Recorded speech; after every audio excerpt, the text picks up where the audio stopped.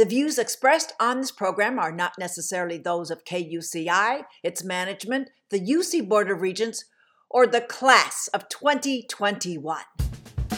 Good morning, I'm your host, Claudia Shambaugh, welcoming you to the June 8th, 2021 edition of Ask a Leader. Today, we have an all-Anteater show. First, UCI Professor Kathleen Treseder is preparing to be a city council candidate. This is now our third look under her hood of a formative career. In the second segment, KUCI Music Director Kate Davidson will deliver Ask a Leader's second annual Anteater commencement address and talk about where her business and radio background will be taking her. We'll be right back.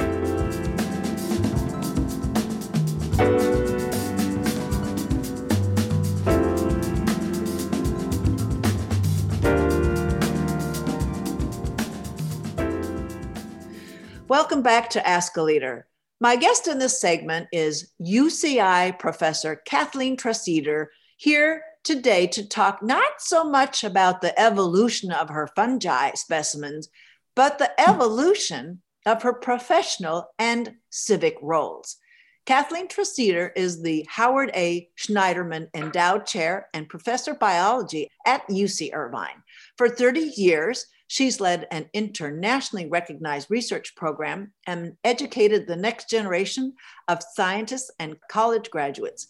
She's worked her way through college and graduate school, earning an honors Bachelor of Science degree in biology from the University of Utah and a PhD in biological sciences from Stanford University. She was first on this show in September 2015 when the bioscience comms guy arranged for a very long format story of her live interview for a Women in STEM publication, a memo to young girls about where their careers could be taking them. And last year, she appeared on my 10-year anniversary show. We took note of her professional life then morphing into political activism and was getting close then to taking a leap into elected office. We're now going to take a look under that hood today as she has filed to run for city council office in Irvine. She comes to us today from her home in Irvine. Welcome back to Ask a Leader, Kathleen Treseder. Hi, Claudia. It's so good to be here. Well, thank you. So when we had you on previously, we continued with your takeaways, the diversity of your lab giving you huge dividends. We were talking about the dividends of your political activism. So let's talk about that from last year forward. Now you've been undertaking elected office training. So what's that training been like? What that has helped you hone as you continue? Yeah, well, I've done two training programs. One is Emerge California. That was last year. And Emerge California is a nonprofit that trains self-identified progressive women to run for office. And that was pretty intensive. It lasted half the year in 2020. And then right now I'm taking Blue U training, which is led by the Democratic Party of Orange County. And that helps me deal more with local issues. Blue U? Yeah, Blue U. Okay. And U is now, because we're in immediately approximate to this radio broadcast is the university, but Blue U is Y-O-U. It's U, the letter. I think okay. That they are invoking I want to feel like we're in a college class. Okay, so I get that. So on radio, we have to sort of hammer away at some things that aren't, that could have been all of those. Yeah, so, I didn't even think about that. Well, yeah. So that's some of the training. So you're meeting with other aspiring elected officials. What are you learning? Do you learn from each other? You're learning, is it top down? Is it sideways? It's from each other. It's really the best part of these training programs is developing this network. And it's a network in terms of a career network and also a network in terms of a support network. And in fact, in Emerge California, they call it the secret sauce of the program. So a lot of times, you know how when you're going through something really difficult together with a group, maybe like middle school or something like that, and you really bond with them and you never forget that. that is the case for candidate training, because it is really stressful and it really requires us to, re-examine our sense of self.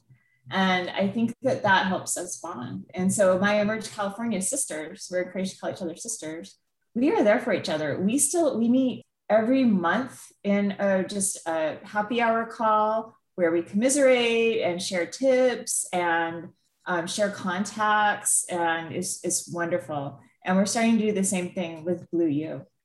And so they're all around California. And what is the breakdown of what they're interested in pursuing most immediately? Well, in Blue U, it's basically kind of down ballot races in Orange County. And so, we're talking about city council races, water district, sanitation district, school board, those kinds of races. In Emerge California, it was mostly that, but then there were some people who were thinking about running for assembly or state senate. So now that you mentioned down ballot, that's like one of my favorite places to hang out on my radio platform, is because if down ballot is not engaged fully, if it's not promoted, if it's not, and people aren't enlisted and getting busy on the down ballot races, then we have voices that are set, that whoever wins the bottom, the down ballot races, and we can see the outcome. They're not progressive, they're the outcomes around the country. So how much down ballot lessons have been shared with the outcomes of 2020, November 2020? Yeah. So November 2020, we were disappointed in some of our down ballot races in Orange County, I will say. But on the other hand, quite a few city councils flipped progressive during that year, like Irvine. And that is really helpful. And it's actually changed the landscape. I work a lot on environmental policy, and actually changed the landscape really abruptly. And environmental policy helped it out quite a bit.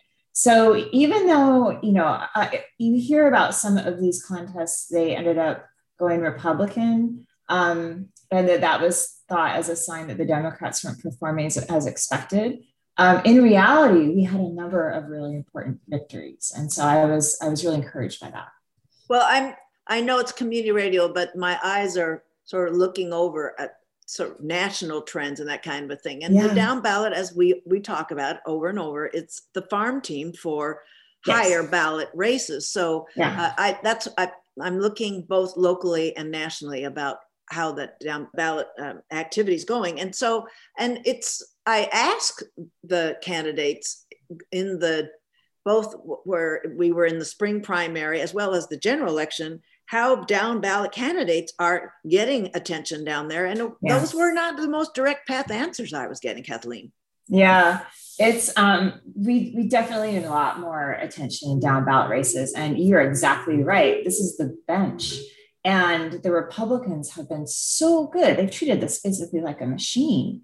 Like, you get people in, if there's an office opening because someone has gotten elected out or resigned or whatever, you appoint a Republican in there. They don't even have to run. And then they get to run for their next race a little bit up the ballot as an incumbent for the previous race. And they just keep working their way up there. And in addition, if you have people who have lost their kind of higher ballot races, like John Morlock did, you just run for a lower ballot race. It's just this way of keeping Republicans in office and moving them up whenever there's a chance. It's like a science that they've got. And in Orange County, the Democratic Party in the past, I think, didn't work on that so much. And so we didn't have that bench. And then when it came time in 2018 for people to run for US representative and so forth, we didn't have those people who had been seasoned in office to move up. And so we have people who started from scratch, and it works super well, like with Representative Katie Porter, but it's just very, very hard to run a first campaign for a US representative or higher. These down ballot races, not only do they influence the actual policy of your city or even smaller, they influence your future for the party. And I guess the down ballot is also an opportunity, and this may be more of a national phenomenon or a broader kind of aspect, where if the party that's more organized knows where there's uncontested races down ballot that become a very undemocratic kind of outcome. Yes, that's exactly right. They have a heads up. They might know when someone's thinking about retiring or resigning. They could plan for that. It makes it hard to develop inroads. And in fact, for Irvine Ranch Water District in 2020, right near the filing deadline, there were no Democrats that were thinking about running at that time. And so the Republican incumbent would have gone unchallenged. And so we had to reach out when we saw that there weren't any people who were fired. We had to reach out and recruit a Democrat to run. And I recruited Dr. Karen McLaughlin, which I'm really proud of, because she ran her race. She won in a landslide. She defeated a decades-long incumbent. And now she's in the Irvine Ranch Water District, helping develop plans for recycling water and conserving water.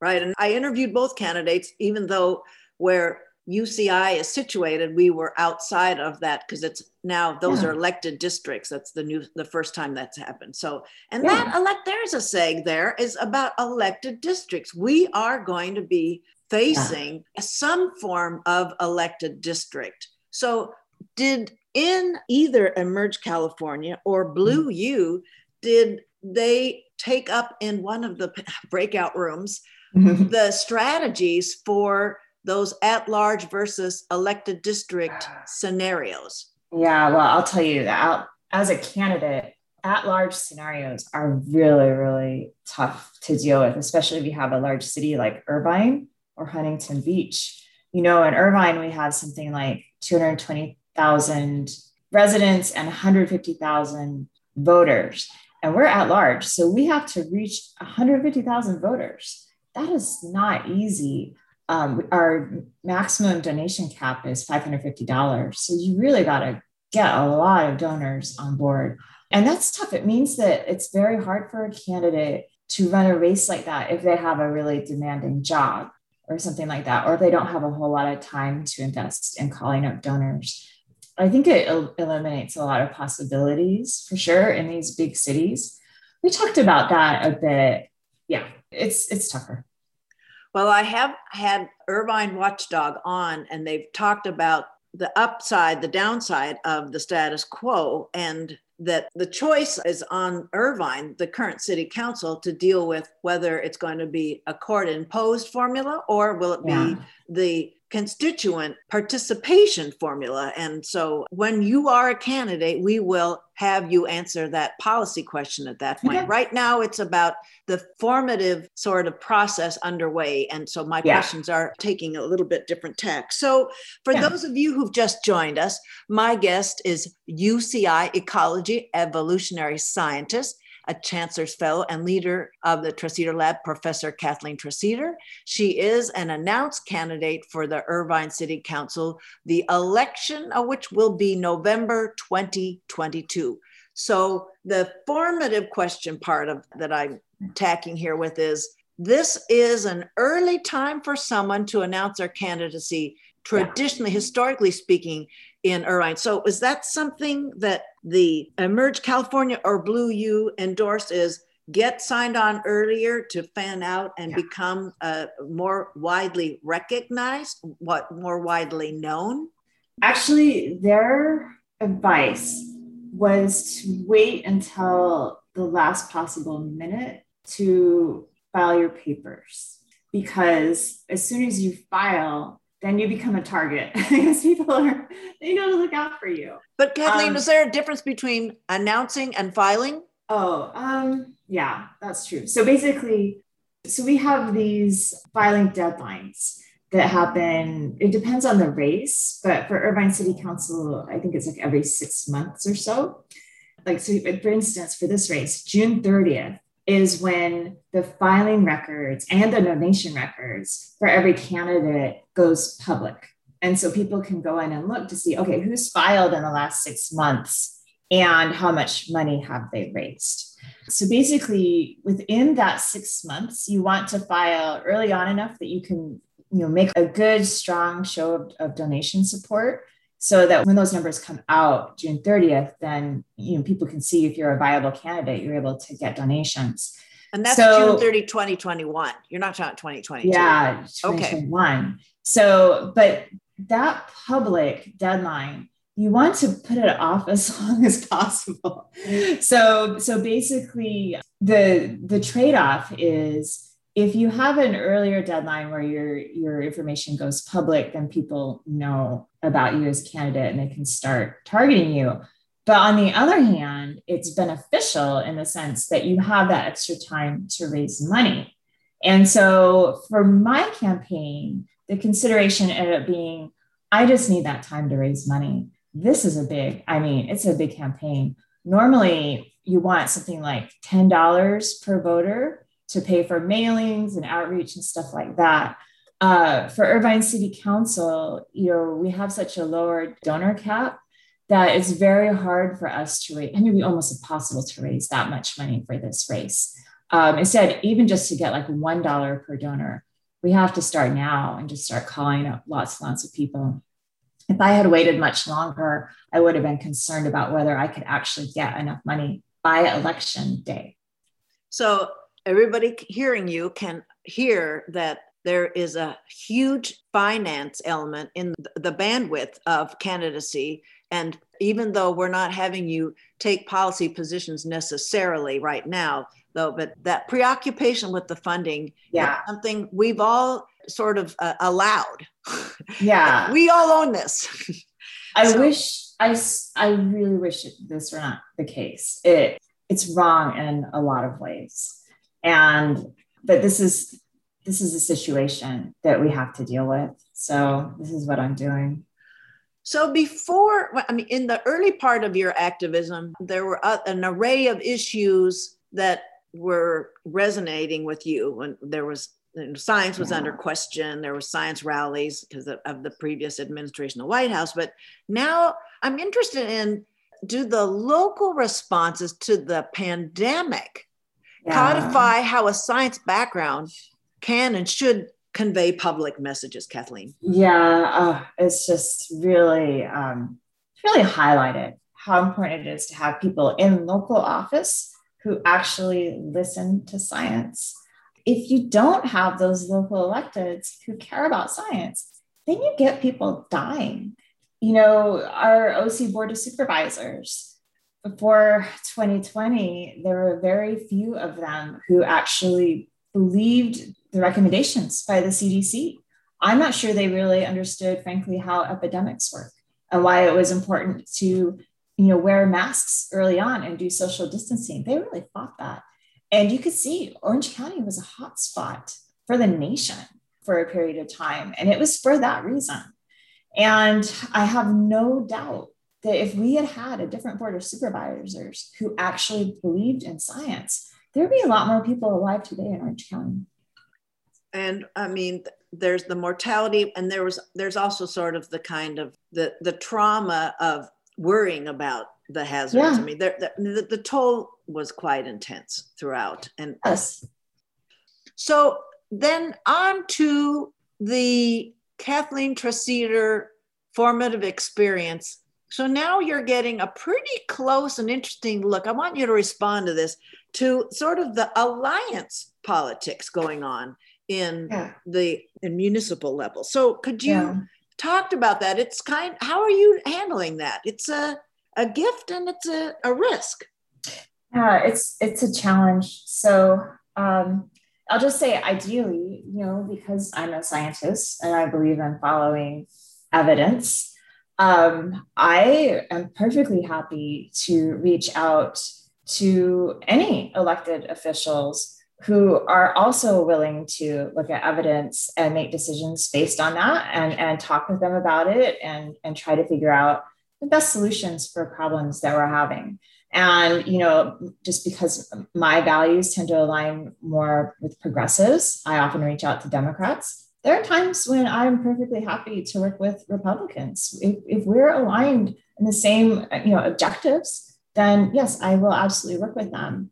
And I prefer that, but it is very hard to do that. First of all, we have, there's an emphasis on party loyalty, which I completely understand and support as well.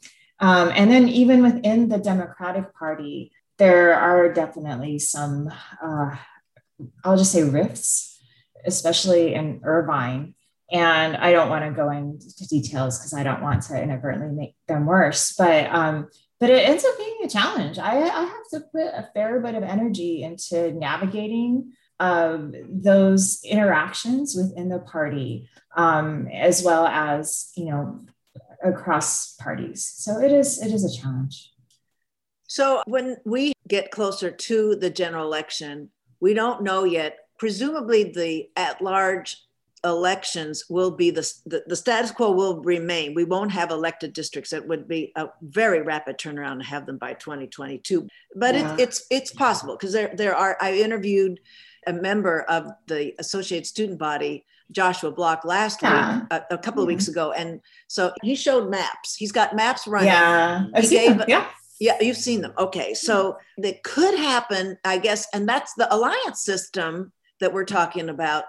Is all over the map about maps. Yeah. So are you in a position to interject in making, I'm going to put words in your mouth, but for supporting the constituent-driven model of mapping?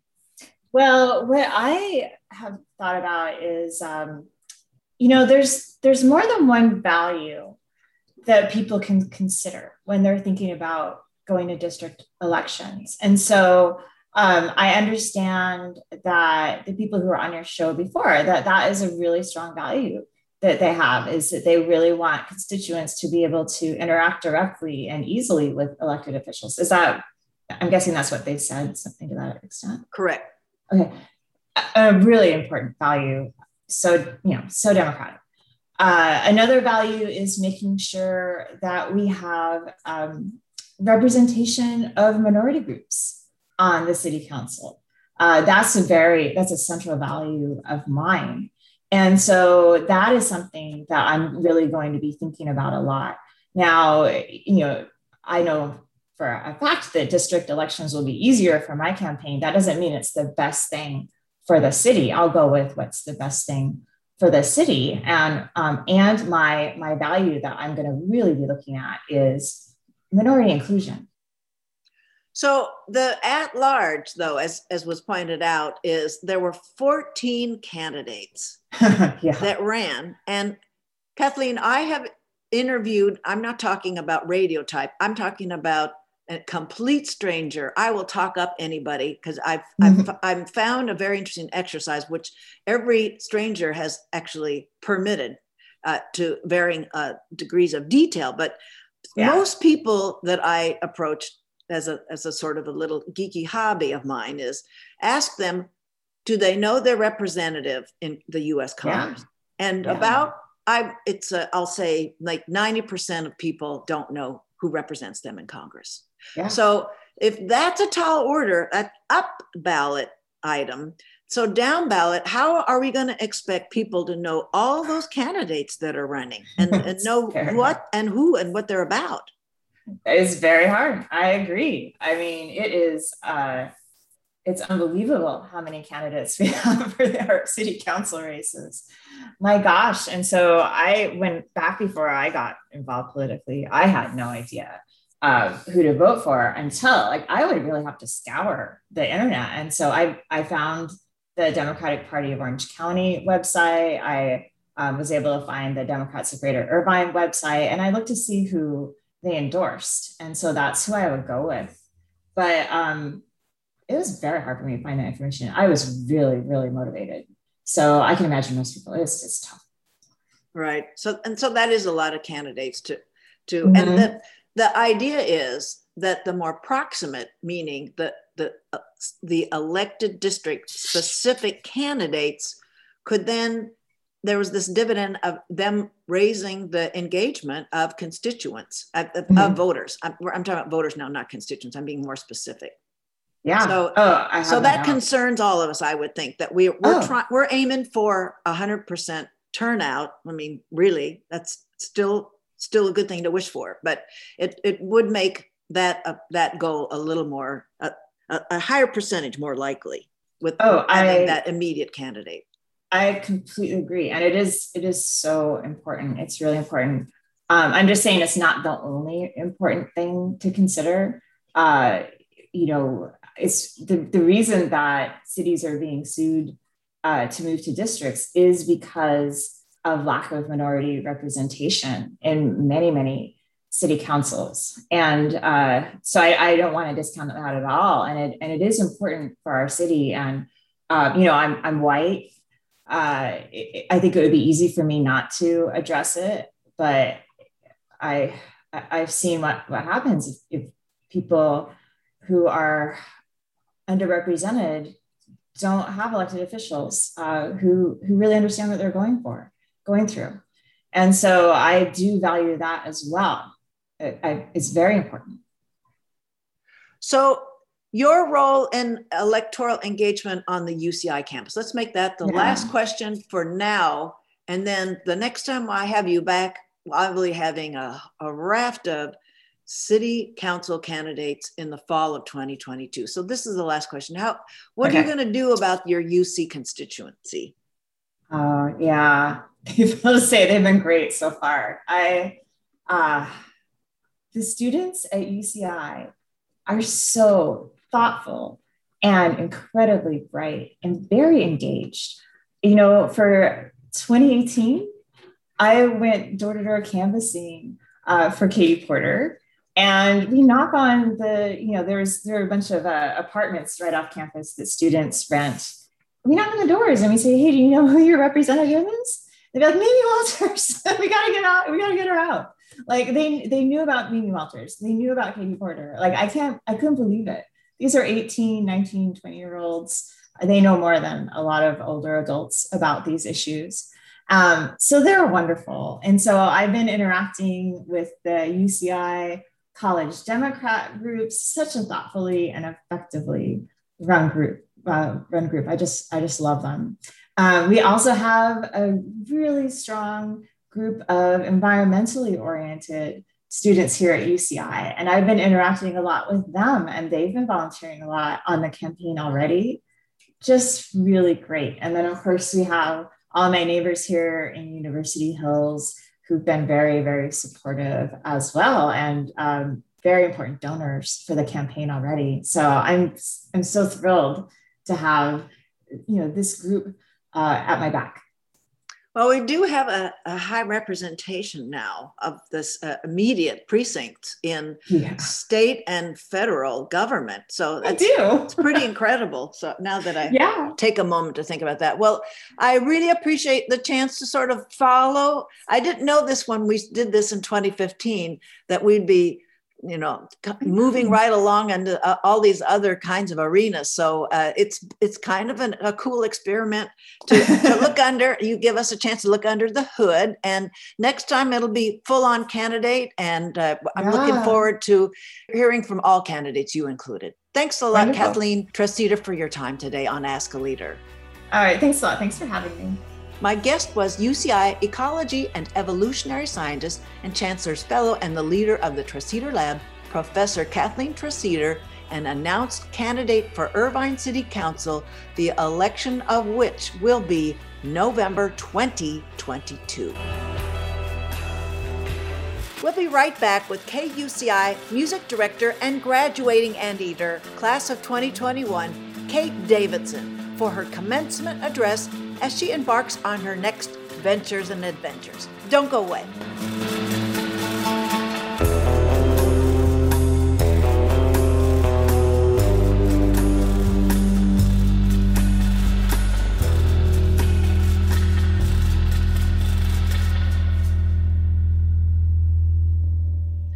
Welcome back to the show. My guest for this segment is Kate Davidson, known around these parts as KUCI's music director and graduating senior in this class of 2021. She's here to offer her commencement address and then reflect with us on her years at UC Irvine.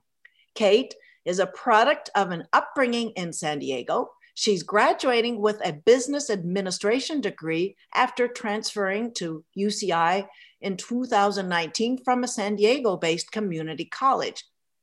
She decided to pursue this business major after starting her own vintage clothing business, Good Fruit, at the age of 16, where she's sold almost 3,000 items.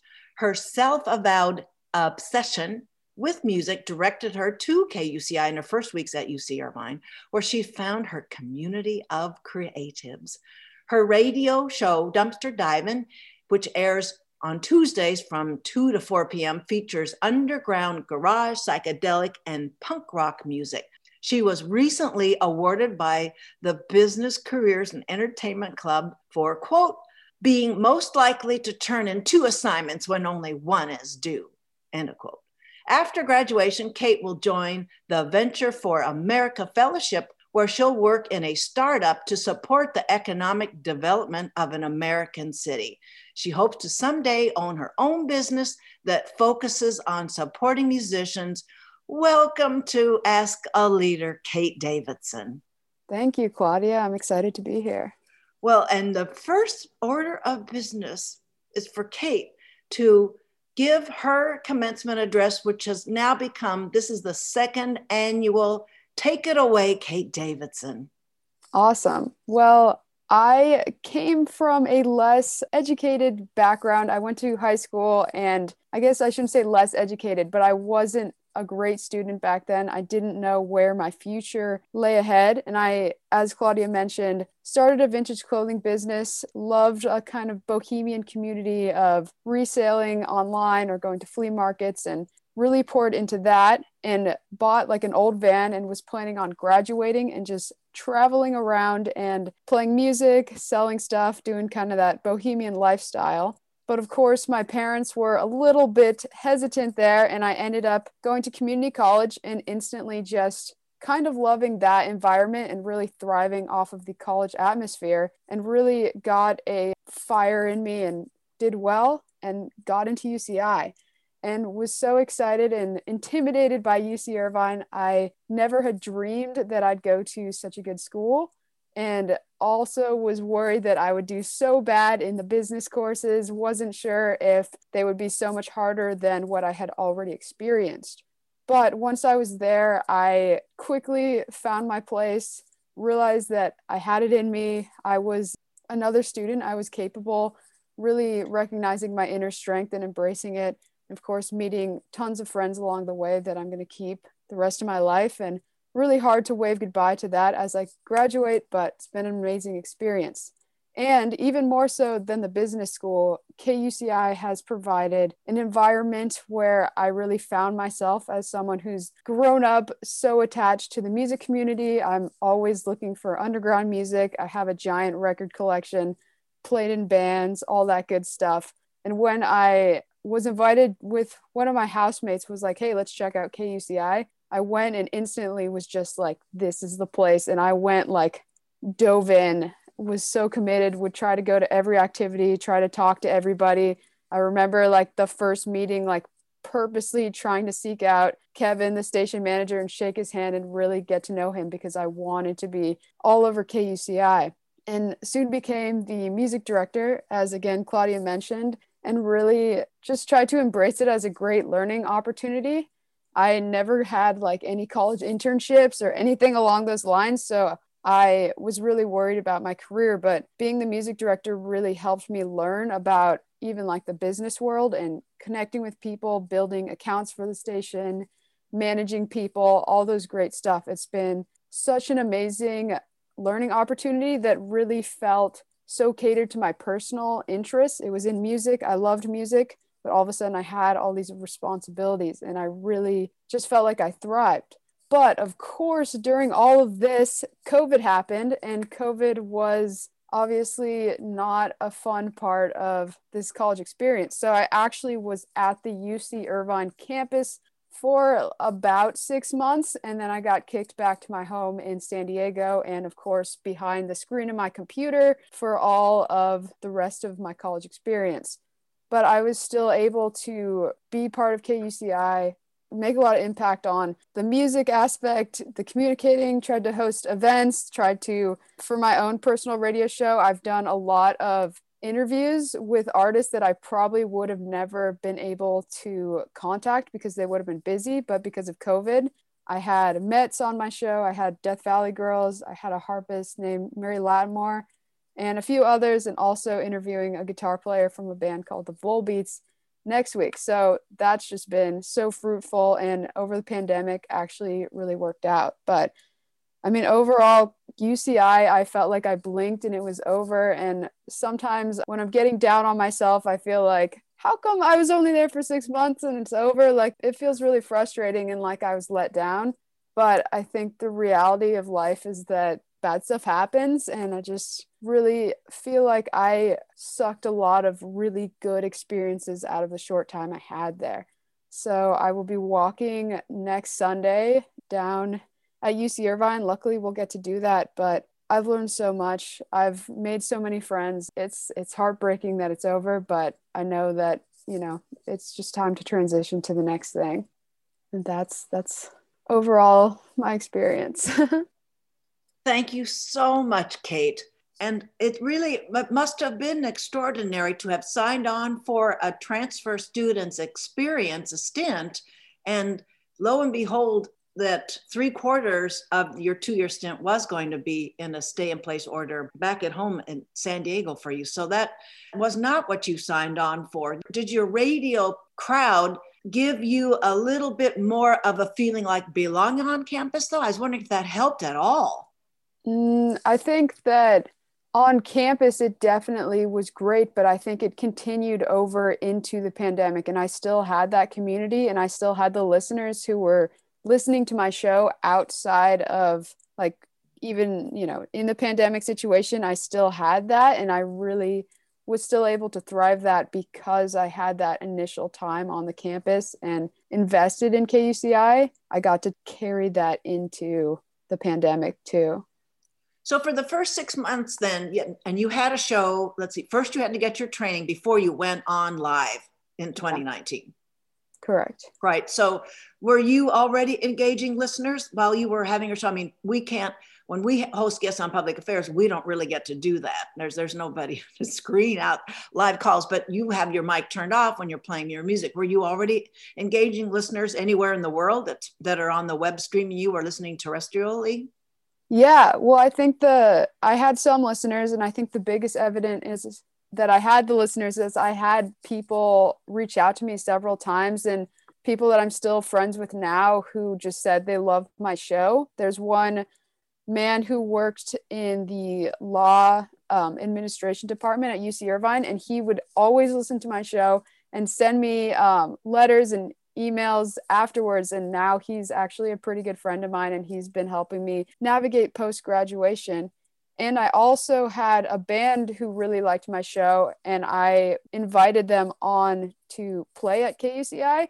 And right before the pandemic hit, I had them come to the station and we recorded a segment. And I interviewed them, and that was such a cool experience. And then the pandemic hit and it was over. But even in that very short period of time when I had my show, I was able to kind of build a community through the music I was playing and have that band come in. It was so much fun. And I think it set a good foundation as I moved into the pandemic, for sure.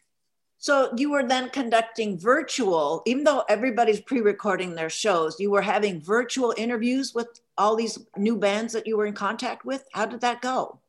Yeah, it was scary at first as someone who had no experience, and I was reaching out to some fairly large artists, but I, more than anything in school, have kind of learned to say yes to any opportunity, whether it scares me a ton. And it always ended up being such a great learning experience. And luckily, we live in a time with awesome technology that made meeting with them over Zoom and recording super straightforward.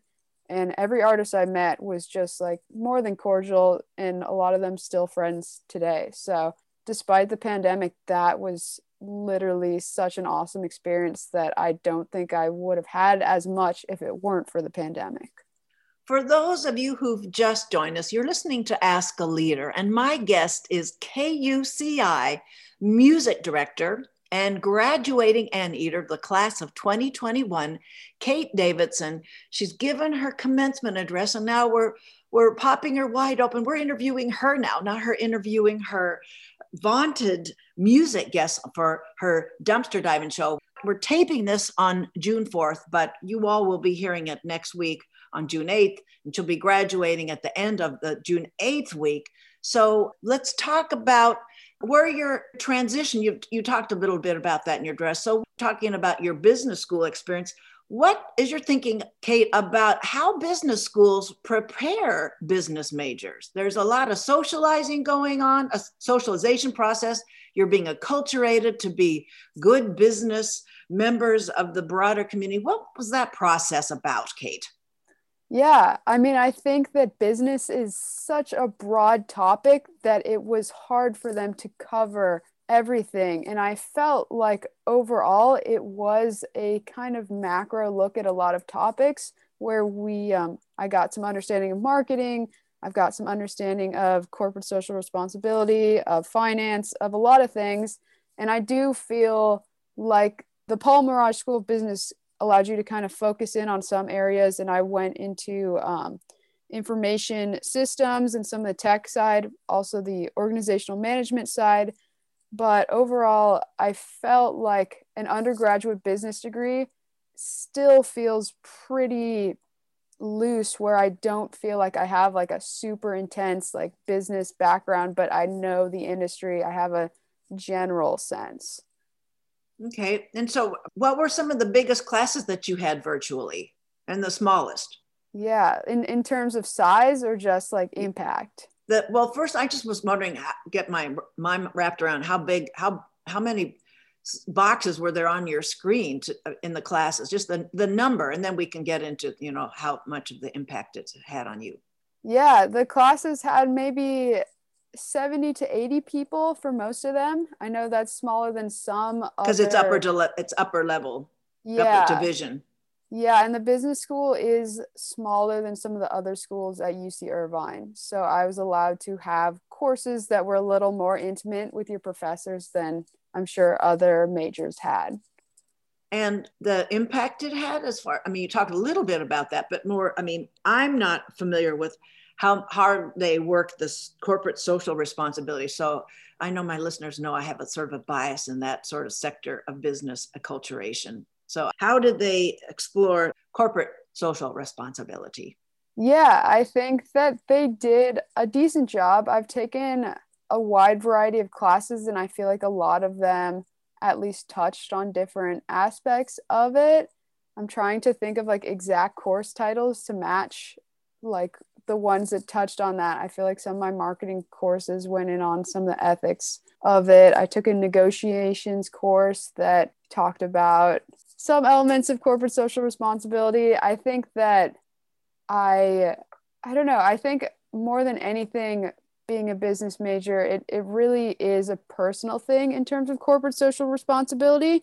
And I've seen a lot of, even talking my business courses or while applying for jobs, where it feels like the struggle more than anything is applying like a genuine, like we're not just doing this to raise our bottom line or make money, but looking for companies that really feel genuine in terms of serving the community, of having a positive impact, whatnot. And I think in my classes, it was hard to find the balance of that too, where it's like we could talk about corporate social responsibility all day, but does this really feel like it's coming from a genuine place? And that was, and still is, always hard to navigate as a person in business. Can you get a sense in these classes? Do you know were there ever sort of engineering or the urban planning or fine arts majors, art performance majors? Could you tell those other majors might be coming in, or maybe they're not taking the upper division courses? Yeah, I did take classes with some other majors. Particularly, I took some entrepreneurship courses because entrepreneurship has always been the path that interests me the most. And I could definitely tell, I don't know if this is true or maybe all in my head, but feel like you can kind of spot out who's maybe in liberal arts or who's in computer science. and who's in business. I felt like maybe differences in projects or when they present, different mindsets a little bit, but I have taken a variety of classes with different people. And how do group projects work virtually? Yeah, definitely a lot of lessons in like planning and being accountable and trying to manage other people with group projects, because it's all communication and online communication, and you have to arrange times to meet over Zoom, have a group chat, something along those lines. And I've had them where people are just awesome and we get along well and we communicate well over Zoom and have fun. And others where there's people that's like, oh, sorry, I missed your text. I'm sorry I didn't show up, or, all that good stuff that gets really stressful. And I think that I'm going to take it as a learning opportunity, but it's tough to, especially college students, like in the virtual environment, get everyone to chip in and put together a successful group project. Okay, so let's talk about where you're headed with the Venture for America. It was originally founded by Andrew Yang, and it's now the CEO is Amy Nelson, and entrepreneurs are the name of the game. Talk about what they were looking for in what you put in your application and what you want to get out of the Venture for America project as a fellow. Yeah, well, my background is in entrepreneurship. I started my own vintage clothing business when I was in high school, and it was all built off of passion. I wanted to dress like the rock and roll stars I saw on album covers and whatnot.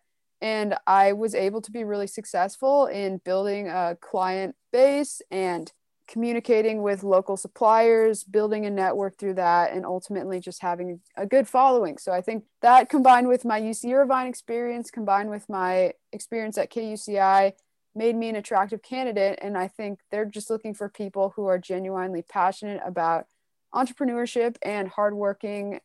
And the program itself, they place you within a startup throughout particularly underdeveloped communities. I've interviewed in Detroit, Baltimore, North Carolina, Philadelphia, San Antonio, Texas, a bunch of different places where they're a little less economically together than like Los Angeles, Seattle, New York. So they're trying to channel recent college graduates into places that need that support and whatnot. So I felt like for myself, this would be a really great experience. One, to get out of California and explore a little bit and just learn in a startup that's had some success, but is still trying to grow.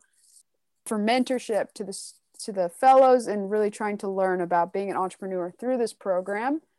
And they also have some security. So there's like a pay floor that they have to give at least that amount to the fellows. So I wouldn't be working at a startup where I would be concerned they wouldn't pay me or offer me some benefits. The program gives you the security that you will receive enough money to like survive and more so if you find the right position. And do they even include health insurance? It depends on the company, but I think oftentimes, yes. Okay. It's depending on who is mentoring you or sponsoring you. Yeah, well, you have to interview with these different startups. So you can kind of decide and they'll decide if you're the right fit for them. So it just depends on the startup, depends on some of these startups have like hundreds of employees, but they're still kind of in that startup level, and others have one employee and you're really working from bottom to hopefully getting the company somewhere. I want to explore that dance in a bit, but first stay in a more general area of entrepreneurs are all about autonomy. How, Kate, do you translate that into local economic development, local needs? Yeah, I think definitely for one, just building communities through when there's a thriving business there's jobs, there's hopefully money being created, people getting paid, putting these communities and serving these communities through just like a better, more money flowing, more jobs flowing, things along that line. And I think ultimately maybe putting the place on the map to showing that, hey, we have new businesses here that are doing really well. For instance, like in Detroit, which used to be an economic giant, but it has more recently been not so cool. they're trying to have a better startup community and trying to build new companies there that are going to kind of revitalize Detroit, maybe make it a little more fresh and hip. But yeah, ultimately just trying to build new businesses in these places that will hopefully put them on the map a little bit more. So you were talking a little bit about this dance between the sort of the venture capitalist, the proprietor, sponsor of a Venture for America fellow. So in preparation for this interview, you mentioned some concerns about how this is all going to work, how this will fit for you ultimately. Yeah, I mean, I think my biggest concerns moving forward is more on a personal level of I've wanted to be an entrepreneur, and that's really stemmed from wanting to combine my own creative ambitions in music, in the vintage clothing world, in art, which I've always really strived to be a part of, and feeling like I might compromise on some of that when moving to somebody else's startup. So I think that working in someone else's startup obviously has great opportunity to learn from them. And hopefully they'll be willing to pour into you, invest time into you, make sure that you kind of understand these different aspects of the business world. So you know how to grow a business, how to feed a business, and hopefully make it become a great thing and last for a long time. But for myself, my concerns kind of stem from, is this going to serve my own creative ambitions, or will I just be serving somebody else's? And then the local part. I am interested in if the charter for Venture for America was to lift local economic concerns, the entrepreneur's DNA may or may not see what local needs are. Yeah. Or maybe they see it better, but that's not predetermined though. Yeah, I think it definitely depends on a company by company basis. I know a lot of people are in the game for the money, and other people look at their community and they want it to grow and become a better place for the people who live there. So it's really kind of tough to navigate. But I think ultimately Venture for America was created to serve these communities, and they really want college students to have the opportunity to go to places like this instead of just going, oh, I'm going to work at Amazon in Seattle, which is like a guaranteed paycheck. And, you know, there's already a lot of strong business foundations there, where some of these other communities, do we just reject them? Do they just fizzle away and whatever? And hopefully Venture for America is trying to grow them and build opportunity there as well.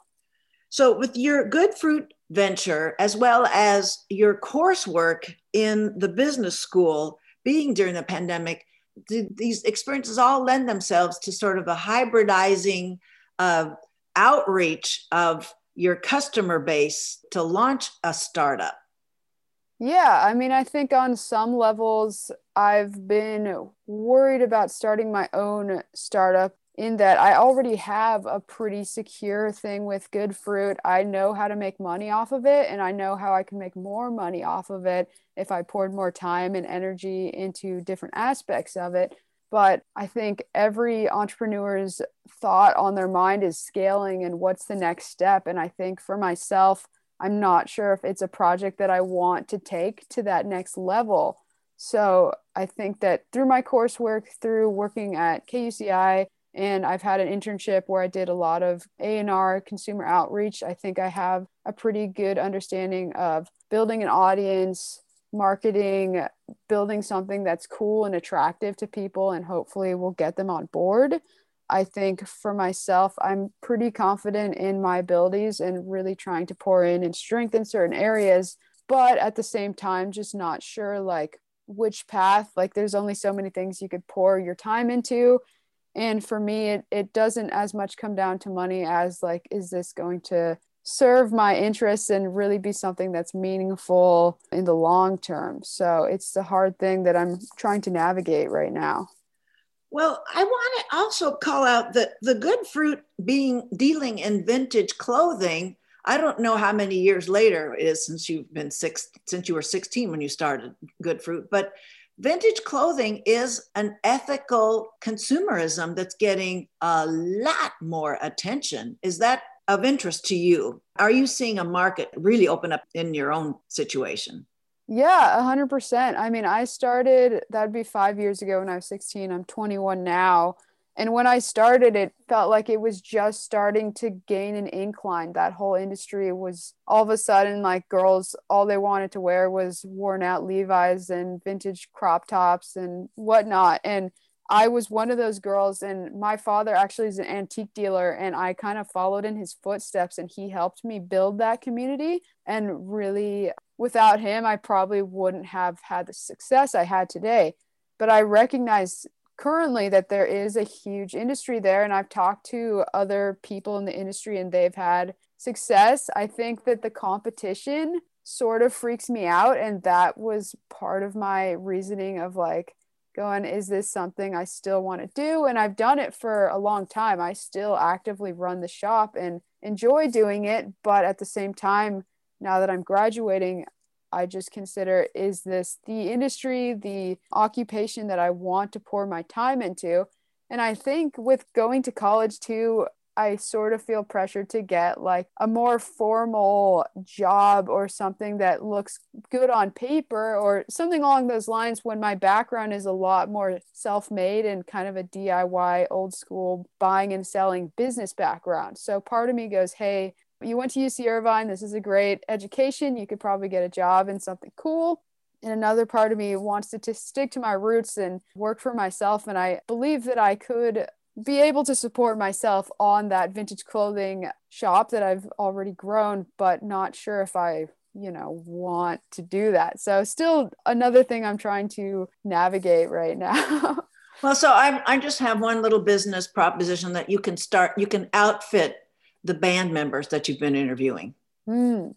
Yeah, I've thought about incorporating that love of music more and trying to combine the music scene with the vintage clothing scene, and have thought about different startups of my own that Tunes and Threads.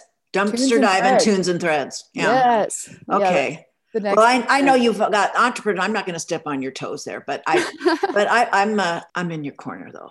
Okay. So, well, Kate, this has been such a treat to get to interact with you now. We all at the station, we sure do miss not being able to hand off shows to each other, to meet for station updates, although I could do without some of the station managers' more probing icebreakers. But it feels pretty hollow to send you packing virtually, but know that your selfless direction of all those music questions, your enterprising ways have been so very much appreciated. Thank you. Thank you. And so, Kate, I wish you so well on the next adventures, and hope that you'll be streaming us live or digging up some archive stuff to keep in touch, okay? Yes, I'm going to stick around KUCI as long as I can, but it'll always be a part of me, and it's been an amazing experience. You'll have a summer show then at the summer quarter? I'm going to try to. I think that it's still going to be virtual during that time. So as long as it's virtual, or unless I get a job in Orange County, I'll try to stick around. But yeah, also trying to find other outlets to keep DJing, because I absolutely love it. Just the adventure of finding new music is one of the highlights of my week. And I'm constantly going, oh man, I can't wait to show this to my listeners. So don't want to get rid of that outlet in my life if I can help it. Okay, great. Well, so we can be reasonably confident that there will be a dumpster dive in Tuesdays 2 to 4 into the summer quarter. Yes. Okay, great. Well, thank you again for your time. Thank you. This has been a pleasure. My guest was KUCI Music Director and graduating Anteater Class of 2021, Kate Davidson. Congratulations and good luck, Kate. Thank you. Thank you. It's been a treat talking with you today. Well, that's my wrap. And for next week's show, I'm calling Alex Kina and Michael Latner back to break down how so many state legislatures are rapidly enacting consequential new voting laws. The second segment will be UCI physics and astronomy professor Kev Abizagian to lead off with a series I'm building here, and I'm calling it Inside the 45th, a platform for constituents in our congressional district. Please email me at cshambaugh@kuci.org if you want to join me in future segments. Once again, congratulations, class of 2021 everywhere. You did it. Wow, did you do it? Talk with you next week. Thank you for listening, everyone.